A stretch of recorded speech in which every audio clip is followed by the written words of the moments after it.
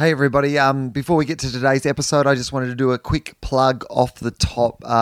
Justin's show is on this Friday night on Foxtel, on the Comedy Channel in Australia. So if you have Foxtel and you have the Comedy Channel, 9 o'clock this Friday night, December the 6th, is Justin's show. Rove and I are guests, so it's kind of like an episode of FOFOP anyway. But if this show goes well, if enough people watch it, then you'll get a series of shows, and Justin really deserves that. So please, IQ it, get someone you know who has Foxtel to tape it. I also should mention just really quickly that my shows in Adelaide, Brisbane, Melbourne and Sydney on the Woo Illuminati tour, all on sale, I think. Adelaide's definitely on sale. Brisbane goes on sale this Friday, and Melbourne and Sydney are both on sale as well. So I would love if you would come and see me in those shows and buy tickets to those. That would be fantastic. That's the best way to support the podcast, as I always say. And the other thing is that I have gigs in Cleveland and LA and Denver and Santa Barbara and San Francisco. I put all them on my website, willanderson.com.au. And of course, I'll tweet about them and all that sort of stuff. Anyway, I've got to stop talking. But thanks for listening to the episode, and hi. The following episode of FOFOP is classified MA. It contains some coarse language, some nudity, drug references, a sex scene, time travel, terrible Batman impersonations, a Charlie Clausen, pronounced Clausen-shaped hole, and mild coarse language. FOFOP advises that the program is not suitable for persons under the age of 15, and minors must be accompanied by an adult guardian or priest. This is John Deek speaking. Everyone relax. This is FOFOP.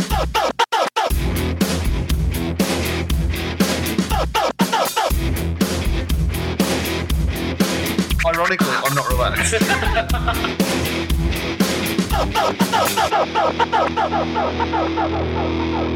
Hello and welcome to FOFOP. I'm Will Anderson. Guest Charlie Clausen, Justin Hamilton is here. We nearly died. We did.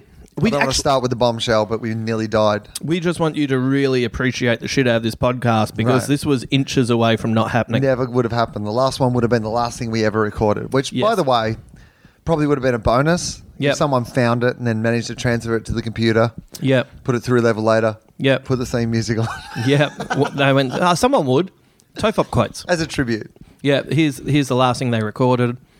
Justin, who's been doing the best ofs. Yes. He's been editing the best ofs from the old ones. Justin could get together and he could put it out for us. Yeah, thank you, mate. Yeah. I actually would have been fine if the last one, it would have been going out on Let It Be. Don't you think? Yeah, and I was like, they actually pondered death in the last one. And then they died. Oh my God. Then no one talks about death on podcasts again. This was like the day that podcast died. This is like the moment. Yeah. This would be like the big bopper.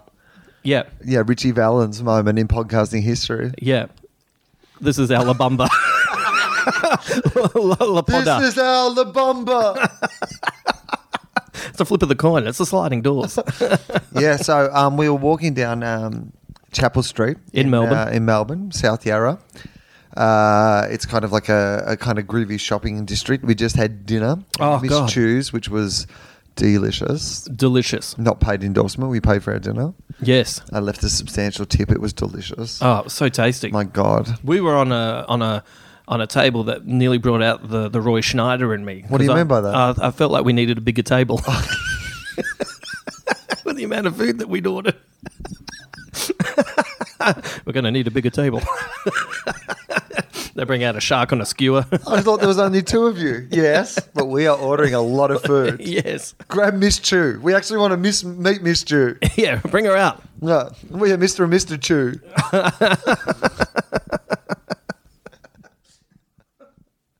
Anyway, it was good food. It was really tasty. It was delicious. So then we went for a bit of a walk down Chapel Street, thinking we could find some sort of dessert or tasty thing to eat during the podcast. Yeah.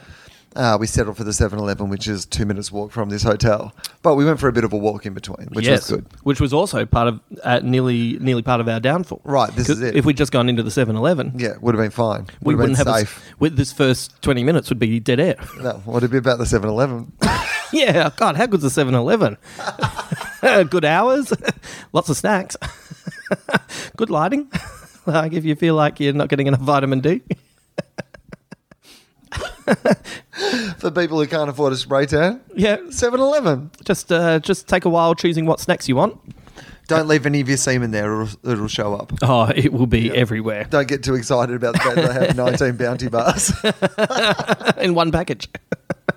That's what I was rapped about. So we were walking down the street and some people in front of us fooled us because we were walking across a road where they could turn onto Chapel Street and there was like lights there and we weren't really concentrating and the people in front of us walked across. Yes. When we heard the beeping and we heard the beeping and we walked across, but it was the beeping for the other direction and a car nearly ran us over. Yes. That's because we were gossiping as well. Right. We were deep into the gossip. Deep in gossip. We were like up to our armpits in gossip, and suddenly this car has. It would have hit me first. You might have gotten. I reckon you may have pulled through, but that's I why was. you always travel with a support act. Yes, and that's why I always walk on the side of the cars. Send him out first, and just as you flew by me, you were like, "You can get him."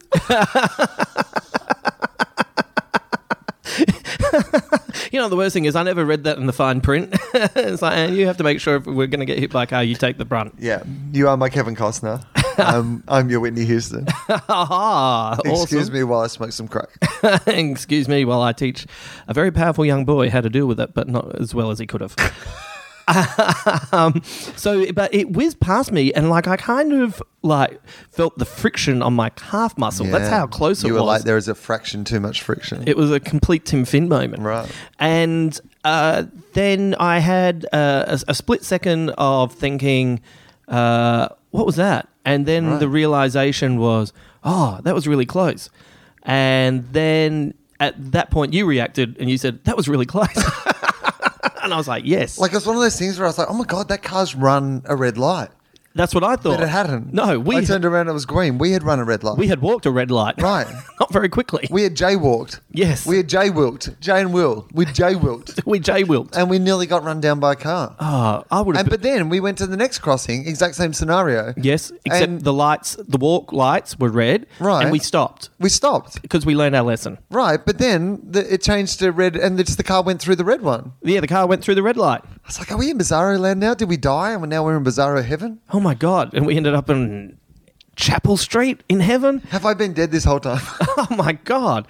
So, you know what it reminded me of was on Christmas Day. Do you remember when on Christmas Day we went to see the Miami Heat play the Los Angeles Lakers? I do. We were in Los Angeles, California. Yes. And it was Christmas Day and they play basketball on Christmas Day. And then we went back to our friends Toby and Jess's place for dinner. Yes, I do remember that. And then, do you remember us driving home? Yes. I probably shouldn't have driven home.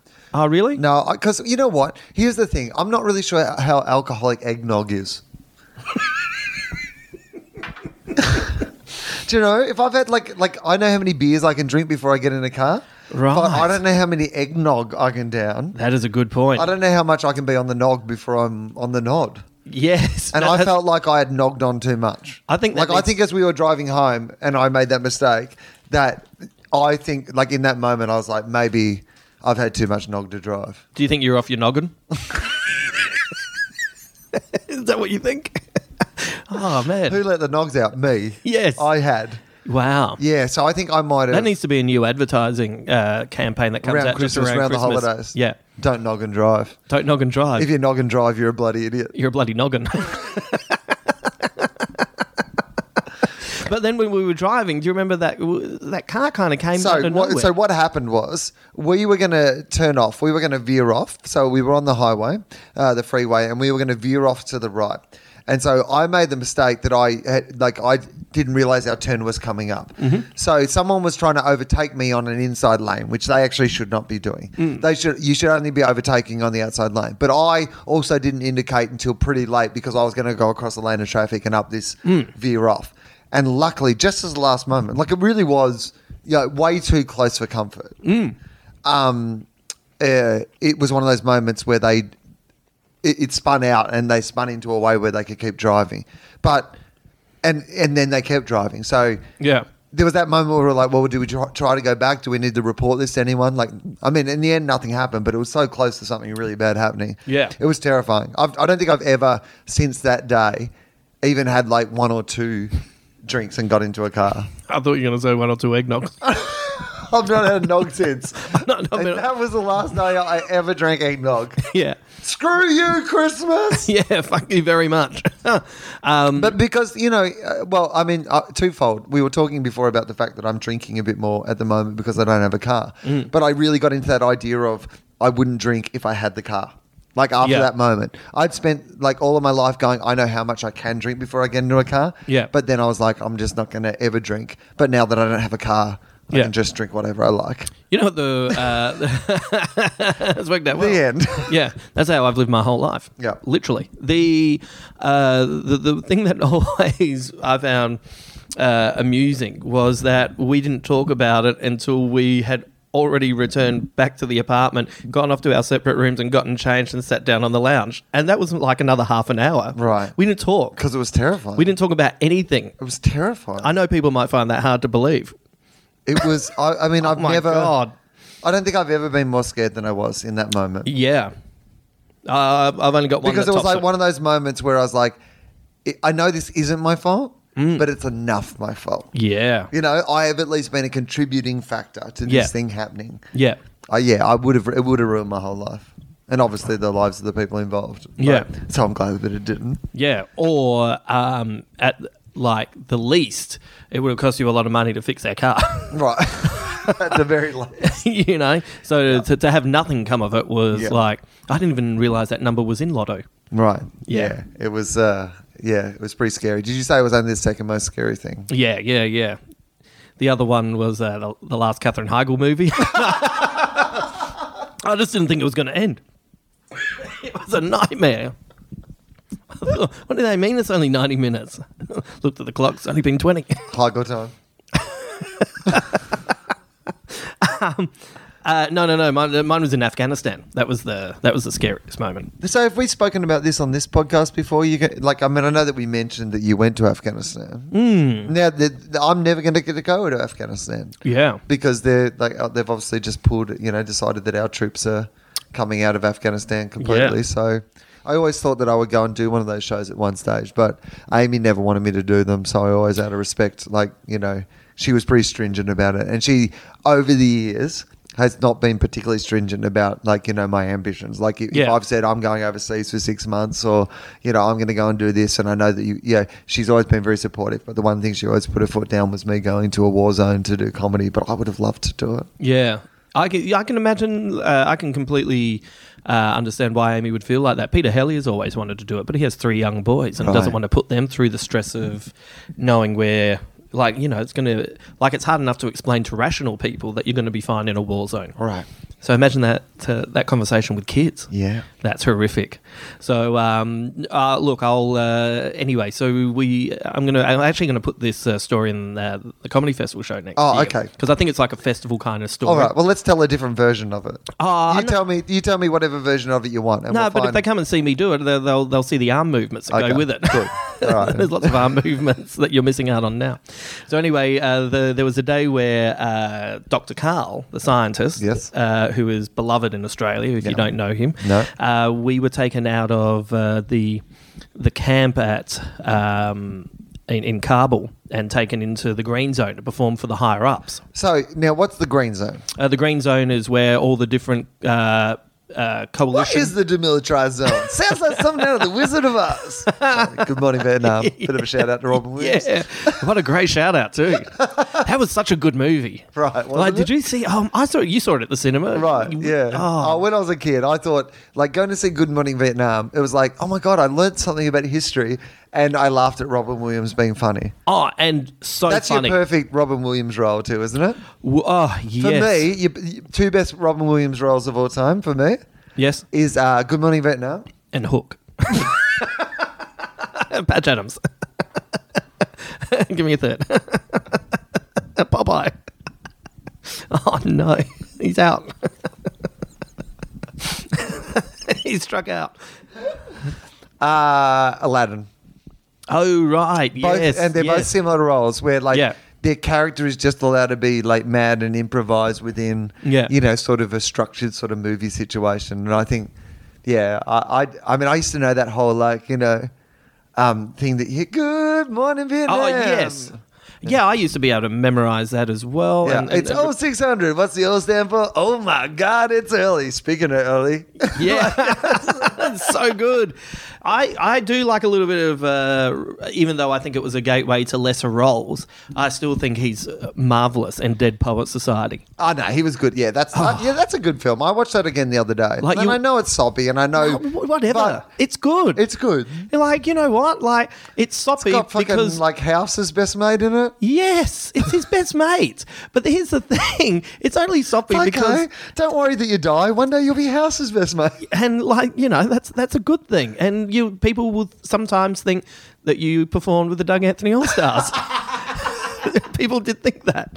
I think Ferguson even pushed that idea. Right. Like when they said that they'd spoken to Tim Burton about being the Joker's henchman Yes, the Doug Anthony All Stars, the Australian comedy group, used to just lie in press. Yes. And there was quite a big story that they were going to be the Joker's henchmen in Batman. And it was repeated everywhere in the press as if it was true. Oh, TV Week did a big story on it. I believed it.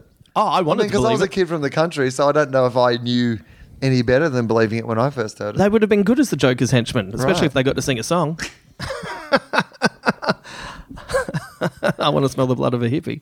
I didn't mind Dead Poets Society when I watched it again the other day. I thought it stood up okay. But it's also the kind of teacher that you romantically think, oh, I would have loved to have had that guy as my teacher. Right. You would have been totally in it because he was everything a teacher should be. He was teaching them stuff that helped them be men, but he was also rebellious against conservative thinking. That's what you want from a teacher, right?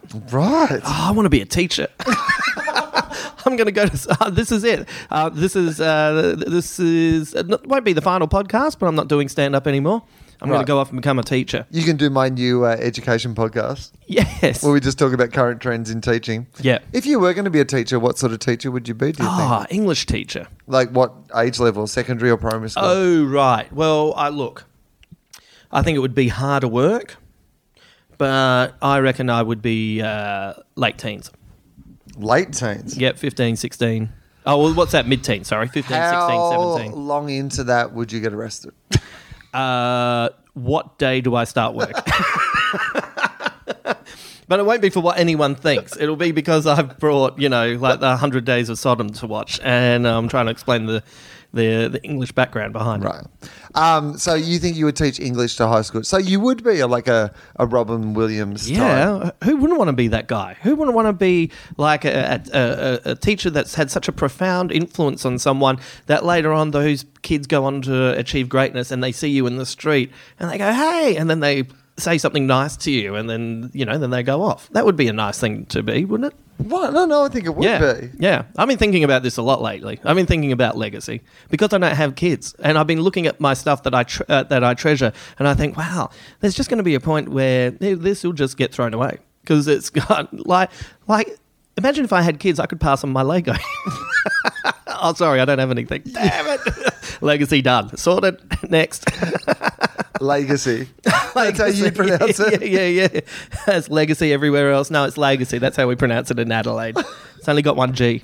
So you do think about that. You think about the idea that, who would I leave? Well, maybe you can leave it to a museum or something. Or maybe like you, by the time you die, you become so famous that people buy your house as like a whole lot, and they buy it with your shit in it so they can go and live the Justin Hamilton experience. Oh, yeah. I think people would be surprised at how comfy I think there might be...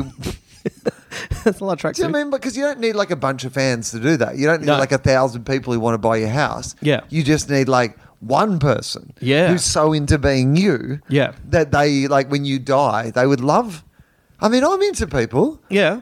Like if, for example, I learnt that when like Lee Matthews died, they were selling his house and they were leaving all Lee Matthews stuff in it. Like if that was affordable to me, I would try to buy Lee Matthews' house that would and be live in good. Oh, that'd be so good. Whose house would you live in? Oh, David Bowie. Oh, yes. Imagine living in Bowie's house. Right. There's all those costumes. There's he's got all this great stuff. He's got a good record collection. He's got a super hot wife. Is she still going to be there? Anyway, he's got a lovely son. I'll stay in touch. And I'd go through all his recordings that he's never released, and I'll just sit there with my headphones on going, oh my God, this 25 hours of music that he recorded for the Outside album but never used was as good as Mike Carson told me in an email on MySpace once.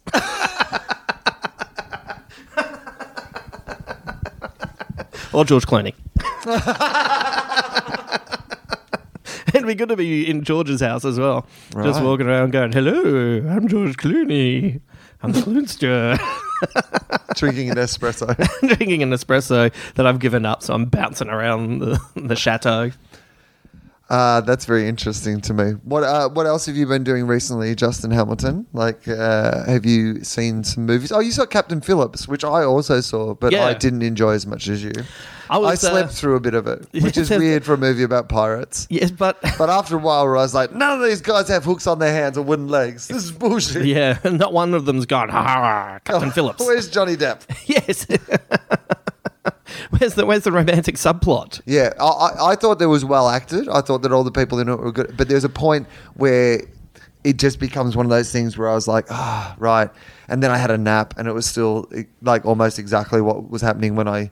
Yeah, but you kind of need that in the film to kind of like, if the movie was 45 minutes shorter, you think, well, why is he so stressed? He was only in there for 5 minutes. Justin, they could have just had... Like a montage. You're the best around. Nothing's ever gonna keep you down. You're the best. Don't sing too much more. I can't pay for it. Oh, sorry. Oh, yeah. Allegedly.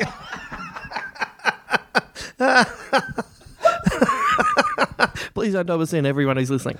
I would have loved if 2/3 of the way through Captain Phillips, yes, this gritty fucking because there's not really any music. Well, there's minimal music in the whole thing. Yeah. Right. And can you imagine that just out of the blue, there's like a montage of like 45 minutes of fucking tension and piracy? Yeah.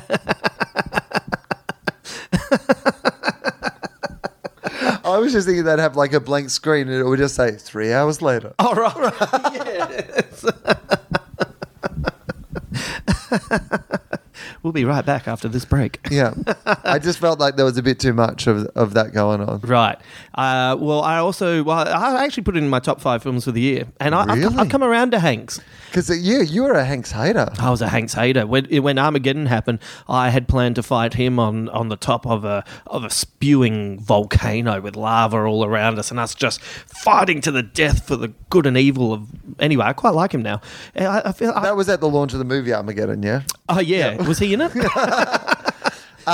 So what brought you back around? Look, I've just seen interviews with him in recent years where the things that used to annoy me, I feel like they're not quite as there anymore. Like, it's not so much a performance. He's just pretty, I don't know, he appears more comfortable in his skin to me.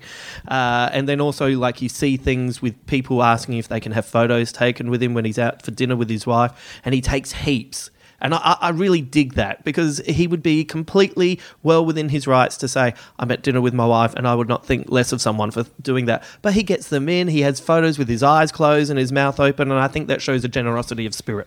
Okay. I also saw Saving Private Ryan and thought he was great. Right. He's a very good serious actor. For a guy who started doing comedies. Yes. Like, I mean, he's a very, very good serious actor. My hatred stemmed from Forrest Gump, which I think is a diabolical film. Right, yes. I can understand that. Yeah. I enjoyed that movie more than I should have. There's sometimes, it's like, sometimes there's a movie that you're like, I know that I'm getting sucked up in shit that I should not be getting sucked up in here. This is cynical and it's horrible and, but I got to be honest with you. You got teary. I was like, oh. Yeah. The author of the book hated the movie so much. Because Forrest Gump, the character, like in the book, was like fat and a bit more unpleasant. Or something like that, I believe. Yeah, and I think they McDonald'sed it. Right. So then when he wrote the sequel to the book, I think there's a line, and I'm paraphrasing here, that don't always believe when someone makes a movie out of your life. Right. Like where he kind of acknowledges it as well. Yeah, that's interesting. Which is really fascinating. Did you know the author of Mary Poppins hated the movie, hated it with a passion, and tried to get lots of things out of it, like the animation, etc., and also hated how they kind of took the rough edges off Mary Poppins and didn't even initially get invited to the premiere. Got invited and wept all the way through it and wouldn't sign off on any of her other books. You know what I'm hearing? No. Oh, a gritty reboot. Mary Poppins gritty reboot. Oh, that'd be good. That's a good movie. Who's Mary Poppins? I've got someone in mind. All right, so she's got to be a babysitter. Yeah. Does she have to be English? I would like her to be English. You'd like her to be English? Yeah. She's got to be how old Mary Poppins in a gritty reboot? Are we going a serious? Well, I mean, if there's an edge to the story already. Or are we sexing it up? Well, I mean, it's a blank canvas at this stage, but I think that we need to keep some reality in it. Right. Well, I was going to say Emma Thompson.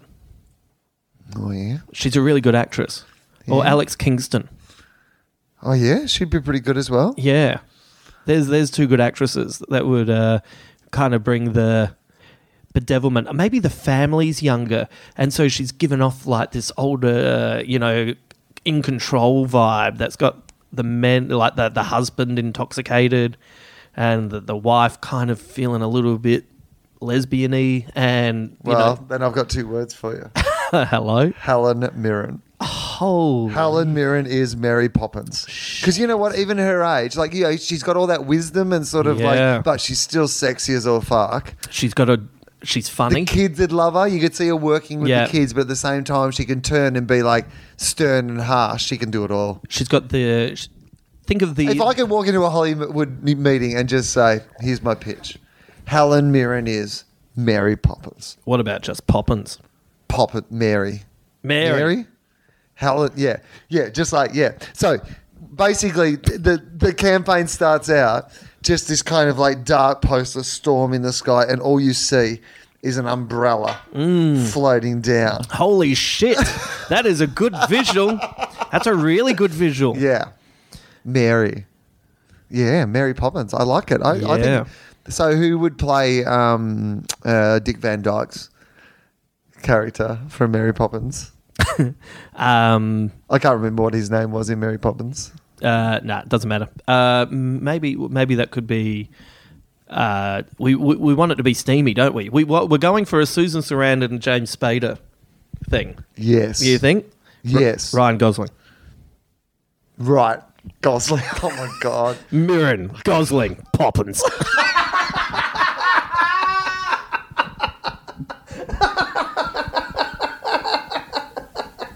I would see that. I would produce it. I would act in it. I'd do all of it. I think we could sell... I'll cater. I think we could sell this movie in 3 words. If you went in and said, Mirren, Gosling, Poppins, I feel like you would walk out with a giant novelty check. Oh, you know what I mean? They would literally write you a giant check and present it to you and just go, excellent. That you'd have to cash in at a big bank.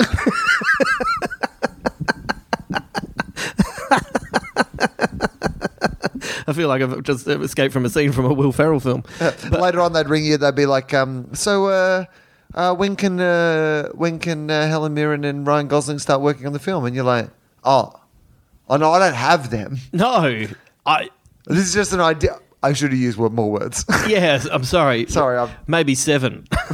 Maybe I was 4 words short. If we can get Mirren, Gosling, Poppins. Oh, I'm so sorry. I'd rehearsed it too. Yeah. That would be cool. Who do you reckon Gosling is married to? Oh, was Dick Van Dyke married? No, I thought Dick Van Dyke and Mary Poppins. He's a widow, isn't he? He's like yeah. Oh, I haven't seen him in a long time. No, hang on. Like, isn't he just her mate? Like Dick Van Dyke? Hang on, Mary Poppins. Let's find the fucking story of Mary Poppins. We can get the owl from Clash of the Titans to play one of the Bluebirds. A bit of a stretch. No, we're not doing any animation. No, we're not. It's a gritty reboot. It's a gritty reboot. So, Mary Poppins is a 1964 musical film starring Julie Andrews. She was Mary Poppins. Dick Van Dyke, David Tomlinson, and Glynis Johns. Produced by Walt Disney and loosely based on the Mary Poppins book series by very loosely P.L. Travers. That's who's obviously was upset about it, P.L. Travers. The film was directed by Robert Stevenson and written by Bill Walsh. Blah, blah, blah, blah, blah, blah, blah, blah, blah, blah. Julie Andrews won the Academy Award for Best Actress for her performance as Mary Poppins. So that's where you need Mirren. You need someone who can bring an Oscar-winning... Because, I mean, You need Mirren. people look back and they think Mary Poppins, but this is like an Oscar-winning performance by Julie Andrews. So we need fucking Mirren for this. Julie Andrews won the Academy Award for Best Actress for her performance in Mary Poppins, and the film also won Oscars for Best Film Editing, Original Music Score, Best Song for Chim Chim Cheree, and Best Visual Effects, and received a total of 13 nominations, an unsurpassed record for any other film released by the Walt Disney Studio. All right, plot. Here we go, sorry. In 1910, Bert, a Cockney jack of all trades... That's Dick Van Dyke. So he's Bert. This is Gosling. He's a Cockney jack of all trades. And you know what this is? Perfect. This is Gosling finally being able to use those skills he picked up as part of what was that? The Mickey Mouse Club. Club. Mouse Club. Yes. Because if you've seen him online, he can sing, he can dance. Holy shit. He was like a young Timberlake. Yeah. This is his coming out in the gritty reboot of fucking Mary Poppins. He was Timberlake with an ironic smile. Chim fuckery. That's going to be what they're going to recall it. Chim fuckery. Yeah, chim fuckery. Chim fuckery. Chim fuckery. Can't sing at all. Can't pay for the rose. Okay, so Ryan Gosling is Bert, a Cockney jack of all trades, performing as a one-man band in a park entrance. Great. The spectators watching him include Ms. Persimmon, is Marjorie Eaton, and Miss Lark, Marjorie Bennett, and Mrs. Corrie. He suddenly senses that his good friend is about to return. After the show, he speaks directly to the audience, introducing viewers first to Admiral Boom, who keeps his exterior rooftop ship-shape by firing his cannon at 8 a.m. and 6 p.m. every day. Okay, so Admiral Boom's your kind of crazy, eccentric... I'm saying... Bill Murray. Oh, that's perfect. I was going to say Will Ferrell, but Bill Murray is even better. Yeah. Admiral Boom, Bill Murray. Yeah. All right. This is going to be a great film. Who keeps his... Okay, so he does that. And then the well-to-do but troubled Banks family, headed by the cold and aloof George Banks and the loving but highly distracted suffragette Winfred Banks. So that's the mum and dad, the ones who need Mary Poppins. Yeah. So they've got to be old enough that they have two kids, but he's got to be a bit stern. Like he's got to be a bit like, he's uptight. He's got to learn some lessons from Mary Poppins. Yeah. Who is that guy? Who's your sort of your young, stern Michael Fassbender? Oh. Or does he have to be older than Fassbender? Is Fassbender too young? We don't want the couple too old. I think maybe we want Fassbender and so close. Yes. Australian actress playing Diana at the moment. Naomi Watts. Naomi Watts And Michael Fassbender. Oh, what about Naomi Watts and Liev Schreiber? Oh, okay, I like that. Because he's good. He, you know what? He can be really annoying and uptight. Yes. Yes, and they're a real life couple. Yes. They can fuck in it. That can be part of the... Oh. This is in the gritty reboot. They fuck on screen. This is going to be everything that Cruise and Kidman weren't. You see the Bankses Yeah. fuck on screen. I've got a director. That's a great... Because they're married. So that's Yeah. fine. Yeah. Perfect. Do you have a director? Oh, not yet. No, please, go on. Who do you think director should be? David Lynch. Yeah, I think Lynch should do be a good. job. He'll bring a little bit of Lost Highway to it. No, I like that. That's a good choice. Yeah. And it'll be also that big hit for him. It'll be like a Tim Burton hit It's his that big Lynch comeback. deserves. Yeah. Yeah. And people talk about it in the future. Did you see David Lynch's... Poppins. Poppins. Yeah. Yeah, sorry, David Lynch's Poppins. Okay. So the Banks' latest nanny, Katie Nana, is quitting, exacerbated after the Banks' children, Jane and Michael, have run off for the fourth time this week. Right. Okay, so we're going to cast Jane and Michael. They're two precocious young children. Who's your child actor of the moment? God, there's actually a lot of really good ones. They're like properly good ones. Maybe Hayley Stanfield from True Grit. All right, sure. She's really good. Who would the boy be? That's interesting. I reckon he should be younger than her. Okay. Do you know any young boys? That is a terrible question to ask a single man. We probably don't know any young boys. So I'll have a think. all right, we'll move on from that. Maybe it could be the chubby kid from Family. What's the... You know that show, Family Watson? Family Guy? No. Modern Family? Yeah, Modern Family. Oh, okay. Oh, okay. Yeah, all right. Yeah, no, he could. How do they explain that one of their kids is Hispanic? It's all in the backstory. A throwaway comment. Remember when we adopted our kid? Oh, yeah, that was a good day. Sorted. Just for your reference, in case you're wondering what Justin is eating, a cherry ripe. Oh, yeah, it's so If tasty. anyone who's playing along at home was trying to work it out from him unwrapping the chocolate bar next to the microphone. I was trying to do it really quietly. Next to the microphone. I did notice at one point that I was chewing and I had the microphone up near my mouth and I near could your see mouth. the sound going up and down. I tried to pull it away. Justin was masticating. So I feel comfortable on this show. okay, so Ellen the maid pleads with her not to leave, but Mrs. Brill, the cook, wishes her good riddance. Okay, so there's a cast of thousands. We can fill these with great character actors. Mrs. Banks returns home and engages all 4 women in group sex. Oh, no, hang on. Sorry, I've completely misread that. And engages all 4 women in a rousing rendition of Sister Suffragette. Oh, you know what? That's like Beyonce and a bunch of other, like, you know, Jennifer, what's her face?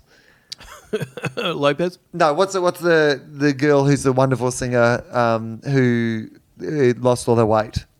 Oh, yeah, she's really good. And she's a really good actress. You all know who I mean. Jennifer Lopez? Maybe her name's not Jennifer. Is it? Jennifer Goodwin? I don't even know what I would Google. Singer. Showgirls. Was she in Showgirls? She was in Showgirls. Okay, Showgirls. That's all I need to. She belted out one of the big tunes. May have won an Oscar, Was actually. it Showgirls? It wasn't Showgirls. Oh, no, it the wasn't stripper? Showgirls. That was Dreamgirls. Dreamgirls. That is Yeah. exactly what she was in. Jennifer Hudson. I haven't looked that up yet, but I It's reckon Jennifer Hudson. It is Jennifer Hudson. Oh, cool. The amount of times that I've tried to impress a girl by saying, why don't you come over and watch Dreamgirls and then put on Showgirls, and it has not gone well. That's why I'm single. Oh, again. Okay. So we fill this up with like Jennifer Hudson and Beyonce. So they all sing Sister Suffragette. That seems really like a song they'd sing. Yeah. Before Katie it stalks out. Mrs. Banks returns home from his job at the doors at Tomes. He works at a bank. And Mrs. Banks reveals the children are missing. Oh, hello. A policeman arrives with the children who ask their father to help repair their damaged kite, but he dismisses them and advertises for an authoritarian nanny replacement. Jane and Michael draft their own advertisement asking for a fun, kind-hearted and caring person. But Mr. Banks tears up the paper and throws it in the fireplace. Oh, Leave Schreider will fucking nail the ass out of those scenes. Man, I reckon... You'll be terrified by it. Yeah, we will not have this movie in 3D. Unnoticed, the remains of the note float up the dark chimney. Yes. I mean, that's a great shot. You shoot it from the top of the chimney. Yeah. And, like, they float up. David Lynch is going to have a fucking field day. He'll get with that, Reznor right? in to do, like, soundscape for Oh, my it. God. Trent Reznor will fucking Poppins nail the shit out of it. the ass out of this soundtrack. Yeah. All right. With Atticus Finch. The next day, a queue of elderly and disagreeable-looking candidates await at the door. However, a strong gust of wind blows the queue away. One of them would be the super nanny, just as a joke. And Mary Poppins floats down, held aloft by her magical umbrella. Yeah. To apply. I reckon the way Lynch will shoot it will be less of the floaty and more of the Dark Knight coming down. Do you know what I mean? Like the stance will be not straight; it will be almost like a gargoyle coming down. Oh, well, I think her umbrella will be more like a parachute. Do you know what I mean? Like it'll have that more sense of like that, or the Batman cape or whatever, that she's jumped off something and just fucking floated in and then can just like put it down and stab the fuck out of you with a... Yeah, do you know she what I mean? just flicks her wrist. Like and it's a weapon and it's like, and then it's like, fucking, take that. Yes. Yeah. In fact, she stabs all the other nannies. Yes. It's a new interpretation. Well, it's gritty. She murders the other nannies. Well, like maybe they should have been better at their jobs. Wow. All right. Mr. Banks is stunned to see that this calmly defiant new nanny has responded to the children's ad despite the fact that he destroyed it. Although Mary Poppins recites the ad, she also tells George that she is firm and will lay down good ground rules with the children. As he puzzles, Mary Poppins employs herself and begins to work, saying that she will stay for a trial period of 1 week before deciding if she'll take a permanent position. The children face surprises of their own. Mary possesses a bottomless carpet bag and makes contents of the children's nursery come to life and tidy themselves by snapping her fingers. Yeah. Now, that's a fucking David Lynch moment, Yes. right? When the bedroom starts to tidy itself. Yes, and it'll be there'll be like that weird kind of cabaret singing taking place. Like there'll be a cabaret song that's kind of happening. Right. Some dwarf in whiteface in a suit that's black and with a red shirt and black lipstick holding a microphone, but his voice will be mildly feminine and it'll have us on edge. Yeah, exactly. The trio then meet Bert, Ron Yep. Gosling, Gosling. who was a close friend of Mary, in the park at work as a screever, not sure what that is, where Mary uses one of his chalk pavement drawings as a gateway to an outing in an animated countryside. Okay, so we do this again. David Lynch does this more as like a dream, like, you know, an Alice in Wonderland type down the rabbit hole dream sequence rather than animation. Right? Yeah, and it's into a kind of Guillermo del Toro kind of Pan's Labyrinth. And they should do that part of the movie in 3D. Oh, only that bit. Only that bit. Wow. That you know how Del Toro and the other Spanish directors that are around at the moment that I can't think. Antonio Banderas? Yes. Yes. They're making a new Gypsy Kings film. And anyway, they all kind of do little bits and pieces on each other's films. Like they'll just film certain bits or they'll just come in and help with the editing or stuff like that. So I reckon Lynch would probably get Del Toro to come in and help design it. Or could just do all the dream sequences. Like every time they go into a different universe. Yeah. Oh, I like this already. Parallel realities. Okay. In Poppins. So they go and have their adventure in the countryside. While in the drawing, the children ride a merry-go-round while Mary and Bert enjoy a stroll through the countryside. Oh, see, that's when you get to see, Gosling and Mirren make out. just flirt. Just flirt. Yeah. And the horses break loose from the merry-go-round, take the riders on a trip to the countryside. They pass by a fox hunt. Bert manoeuvres to save an Irish-accented fox from the hounds. Finally, the quartet finds itself in a horse race, which Mary wins.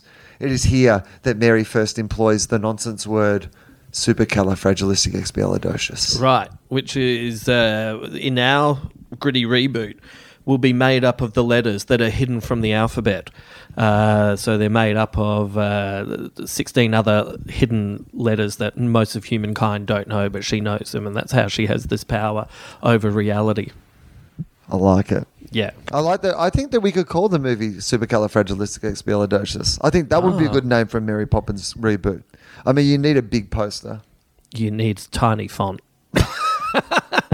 Either way, we're going to be losing something. Right. That's a good point. So the outing is interrupted by a rainstorm, which washes away the chalk drawing and returns the travellers drenched to the park pavement. You know what? Maybe it's not Guillermo del Toro. Maybe that's Christopher Nolan. Because that feels like Inception to me. Yeah, right. Like you could do it like Inception. Yeah.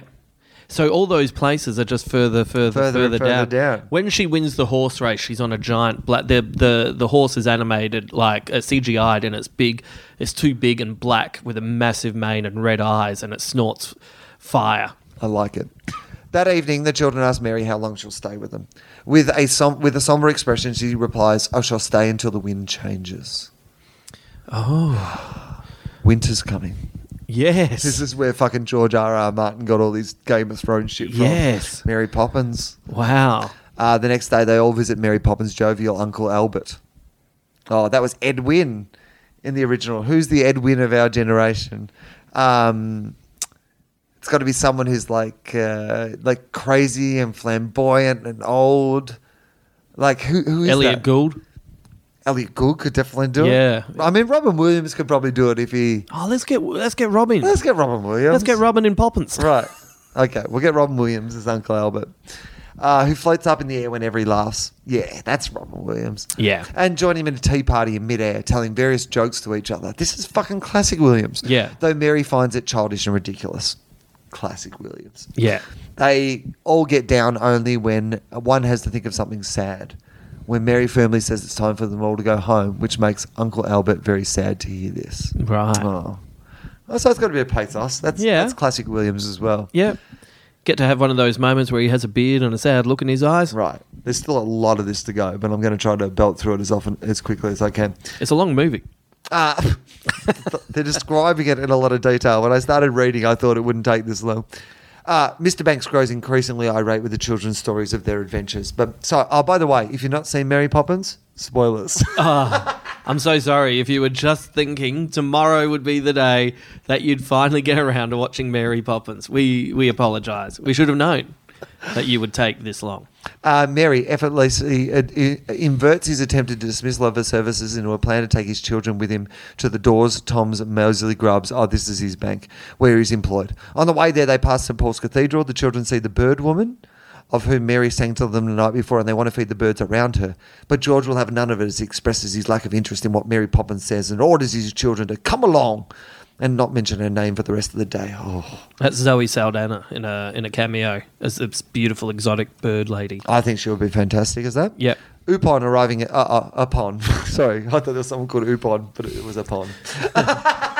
Oh, Gary Upon. Upon arriving at the bank, Mr. Dawes Jr. and Mr. Dawes Sr. Also Dick Van Dyke.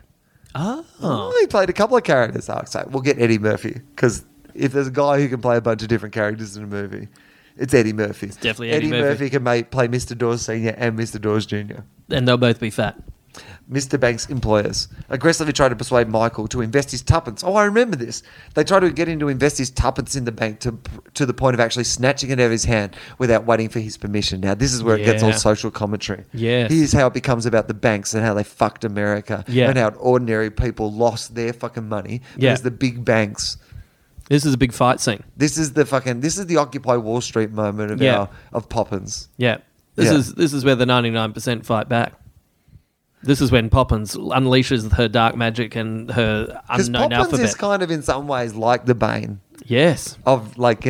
Do you know what I mean? Yes. Like you could imagine if you found out that Mary Poppins was in the League of Shadows. It would make a lot of sense. Right. She has that dark side to her. Back in the halcyon days. Yeah. Not now. Right. So, all right. So they try to get his money from him. We go social commentary. When Michael protests, the other customers misunderstand and start a run on the bank. Perfect. See, this is literally what happened in America. Yes. A run on the bank that forces the bank to suspend business. Oh, my God. The bank guard chases... That's your phone. Oh. The bank guard chases the children, causing them to flee and wander into the slums of East London. Fortunately, they run into Bert, now employed as a chimney sweep. Right. Gosling gets around. Yeah, that's good. Good we got Gosling, though. Right. Because we want versatile. him because he's versatile. We want him popping up heaps. Yeah, exactly. He takes them safely home, explaining that their father does not hate them, but that he has problems of his own. And that unlike the children, he has no one to turn to but himself. Oh, my God. This is actually a beautiful movie. At home, a departing Mrs. Banks employs Bert to clean the family's chimney and to mind the children. Yeah, that's who you want to leave your children with. The local chimney sweep / guy who hangs out in the park drawing on the footpath. Yeah, definitely. Mary Poppins arrives back from her day off. What do you reckon Mary Poppins does on her day off? Oh, she goes and slays dragons, metaphorically. And warns of the dangers of this activity. But it is too late as the children are both sucked up the chimney to the roof. Bert and Mary follow them and lead a tour of the rooftops of London that concludes with a joyful dance with Bert's chimney sweep colleagues. I mean, that's the thing about chimney sweeps. Also great at choreographed dancing. I thought you were going to say corrugated. Also dancing. good at corrugated. Corrugated choreography. All right, so they go back down the chimney, blah, blah, blah, blah. The Banks children approach their father to apologise, and Michael gives Mr. Banks his tuppence in the hope that it will make things all right. Banks gently accepts the offering. Wow. The Banks have won. Oh, my God. Their name is Banks. Yes. And they work at a bank. I know. A sombre and thoughtful Mr. Banks walks alone through the nighttime streets, for the first time noticing several of the buildings around him, including the cathedral and steps on which the bird woman was sitting earlier. It's always sad, huh? At the bank, he is formally humiliated and sacked for causing the first run on the bank since 1773. It is stated that the bank supplied the money for the shipment of tea destroyed in the Boston Tea Party, during which the colonists tossed the tea into Boston Harbour, rendering it unfit for drinking, even by Americans. Mr. Banks awkwardly jokes. In our gritty reboot, they will complain about it being the first time since 1910, which implies that this has all happened before. Oh my God. Oh, Justin. I love it so much. Poppins is the thing that keeps Right. recurring. Yeah, throughout history. Yeah. There's always been a Poppins. There's always been a Poppins. That's Poppins. There's always been a Poppins. Right. That's what it says underneath. The slogan for the movie is, Yeah. once you're Poppins, you can't stop us. We will get sponsorship. We'll have to have some Pringles moments. Mary Poppins. Well, she just rocks up. She floats down. She's got some Pringles in her hands. Which is good because we both like Pringles too. She talks about how she used to be married to Mr. Pringle. Yes. Just a couple of... That's why she's single now. All right. So, however, after being at a loss when ordered to give a statement, Mr. Banks invokes Mary Poppins' all-purpose word, supercalifragilisticexpialidocious, Yep. to tweak Mr. Dawes. He gives Dawes the tuppence, tells one of Uncle Albert's jokes, and raucously departs. Dawes mulls over the joke, finally gets it, and floats up into the air, Wow. laughing. That's the power of the unknown alphabet. The next morning, the winners change direction, and so Mary must depart. Meanwhile, the Banks adults cannot find Mr. Banks and fear he might have become suicidal. See, this is a fucking dark story. Yeah, it's already dark. It's all about, the children who don't get along with their parents. Yep. It's all about, the idea of the financial system and being screwed by big business. Yep. It's all about the idea of this guy being so unable to connect with people and, being so tied up in his job that he's thinking about killing himself. And the author didn't like it because it was too upbeat. Right. I can understand why. This is a fucking... But I want to read the fucking book. dark story, Mary Poppins. Yeah. I don't think we need to give it a reboot. We just need to give it a nudge. I think supercalifragilisticexpialidocious wasn't her saying. It was a safe word. I think I know what she was doing on her day off. Yeah. She had a dungeon. Yes. You could go and visit Mary Poppins. Wow. Yeah, you could pop in, Yes. pop out. You wouldn't pop in again. You wouldn't pop out. You were in. Oh my God, it's turned into that scene from Pulp Fiction. Zed's dead, baby. Zed's dead. Going through, picking all the weapons, picks the massive umbrella. Meanwhile, the Banks adults cannot find Mr. Banks. Fear that he might have become suicidal. Right. However, Mr. Banks, now loving and joyful, reappears with the now mended kite and cheerfully summons his children. The greatly relieved Mrs. Banks supplies a tail for the kite using one of her suffragette ribbons. See, it's also about women and the role of women in society. And obviously Mary is the strong female at the heart of this story. Yes. So it's a story about breaking down Barriers, empowerment. the glass ceiling. Yeah. You know who goes through the glass ceiling? You know who smashes through the glass ceiling? Poppins. Fucking a woman on an umbrella. Yeah. Falling from the sky. That's who smashes the glass ceiling. She smashes it on the way down. She smashes Exactly. it on the way up. A lot of broken glass. Smashing Mary Poppins. They all leave the house without a backward glance as Mary Poppins watches from a window.